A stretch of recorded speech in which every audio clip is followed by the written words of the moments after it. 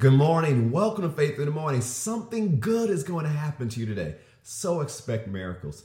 Faith in the Morning exists to help you start your day with faith and encouragement. And that's exactly what's going to happen today. One of the things we've been doing in Faith in the Morning recently is going through the Word of God and understanding how once we're born again, we're no longer mere mortals. And one of the things we shared previously on Faith in the Morning is from 1 Peter, how we are regenerated from the seed of the Word of God. So let's look at that scripture once again as we get started this morning.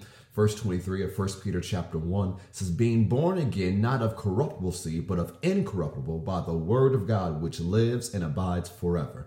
For all flesh is as grass, and all the glory of man as the flower of grass. The grass withers, and the flower thereof falls away. But the word of the Lord endures forever, and this is the word which by the gospel is preached unto you.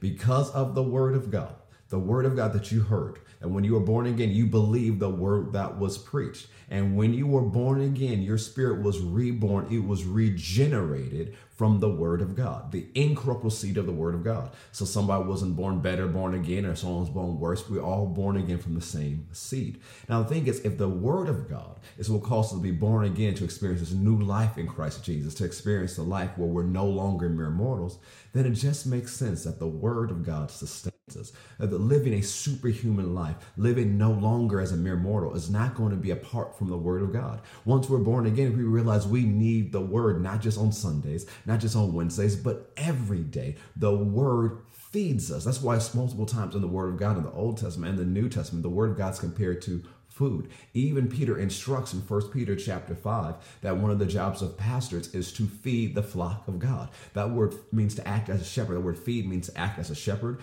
And one of the things a shepherd does is leading the congregation to pastures to graze in. And it's supposed to remember, Paul even using it in Acts, it's feeding. Why? The word of God is spiritual food.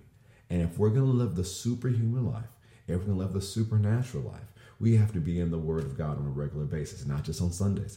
I know I'm preaching to the choir for a lot of you on Faith in the Morning. This is part of your daily routine, your daily devotional. You're in the word. So I encourage you, yes, to be part of this daily devotional every weekday, but also spend time and read at least one chapter aloud a day. Why? You are feeding your spirit with the word of God. Go with me to one more scripture passage, to John chapter 6. Look what Jesus said about this in John chapter 6. John chapter 6.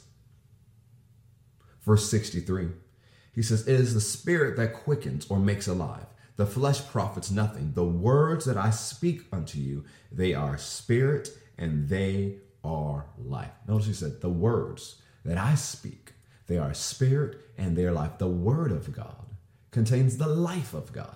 Now you got to think, if Jesus is saying the life of God, this is not just talking about general life, general breath, general life experience. It is the life of God. It's life as God has it. And one of the ways he imparts that life into you is through you reading the word of God. So as you read the word of God, as you hear the word preached and taught under the anointing of God, what happens is that life re-energizes your spirit. It feeds your spirit, man. Just like you feed your natural body more than once a week, you need to feed your spirit more than once a week. You need to be in this word every day. The word of God reveals to you how you're supposed to live. It shows you what not to do, shows you what to do. It shows you what you can do. It shows you the abilities you have as no longer a mere mortal. It shows you the life that's been made available to you since you've been born again.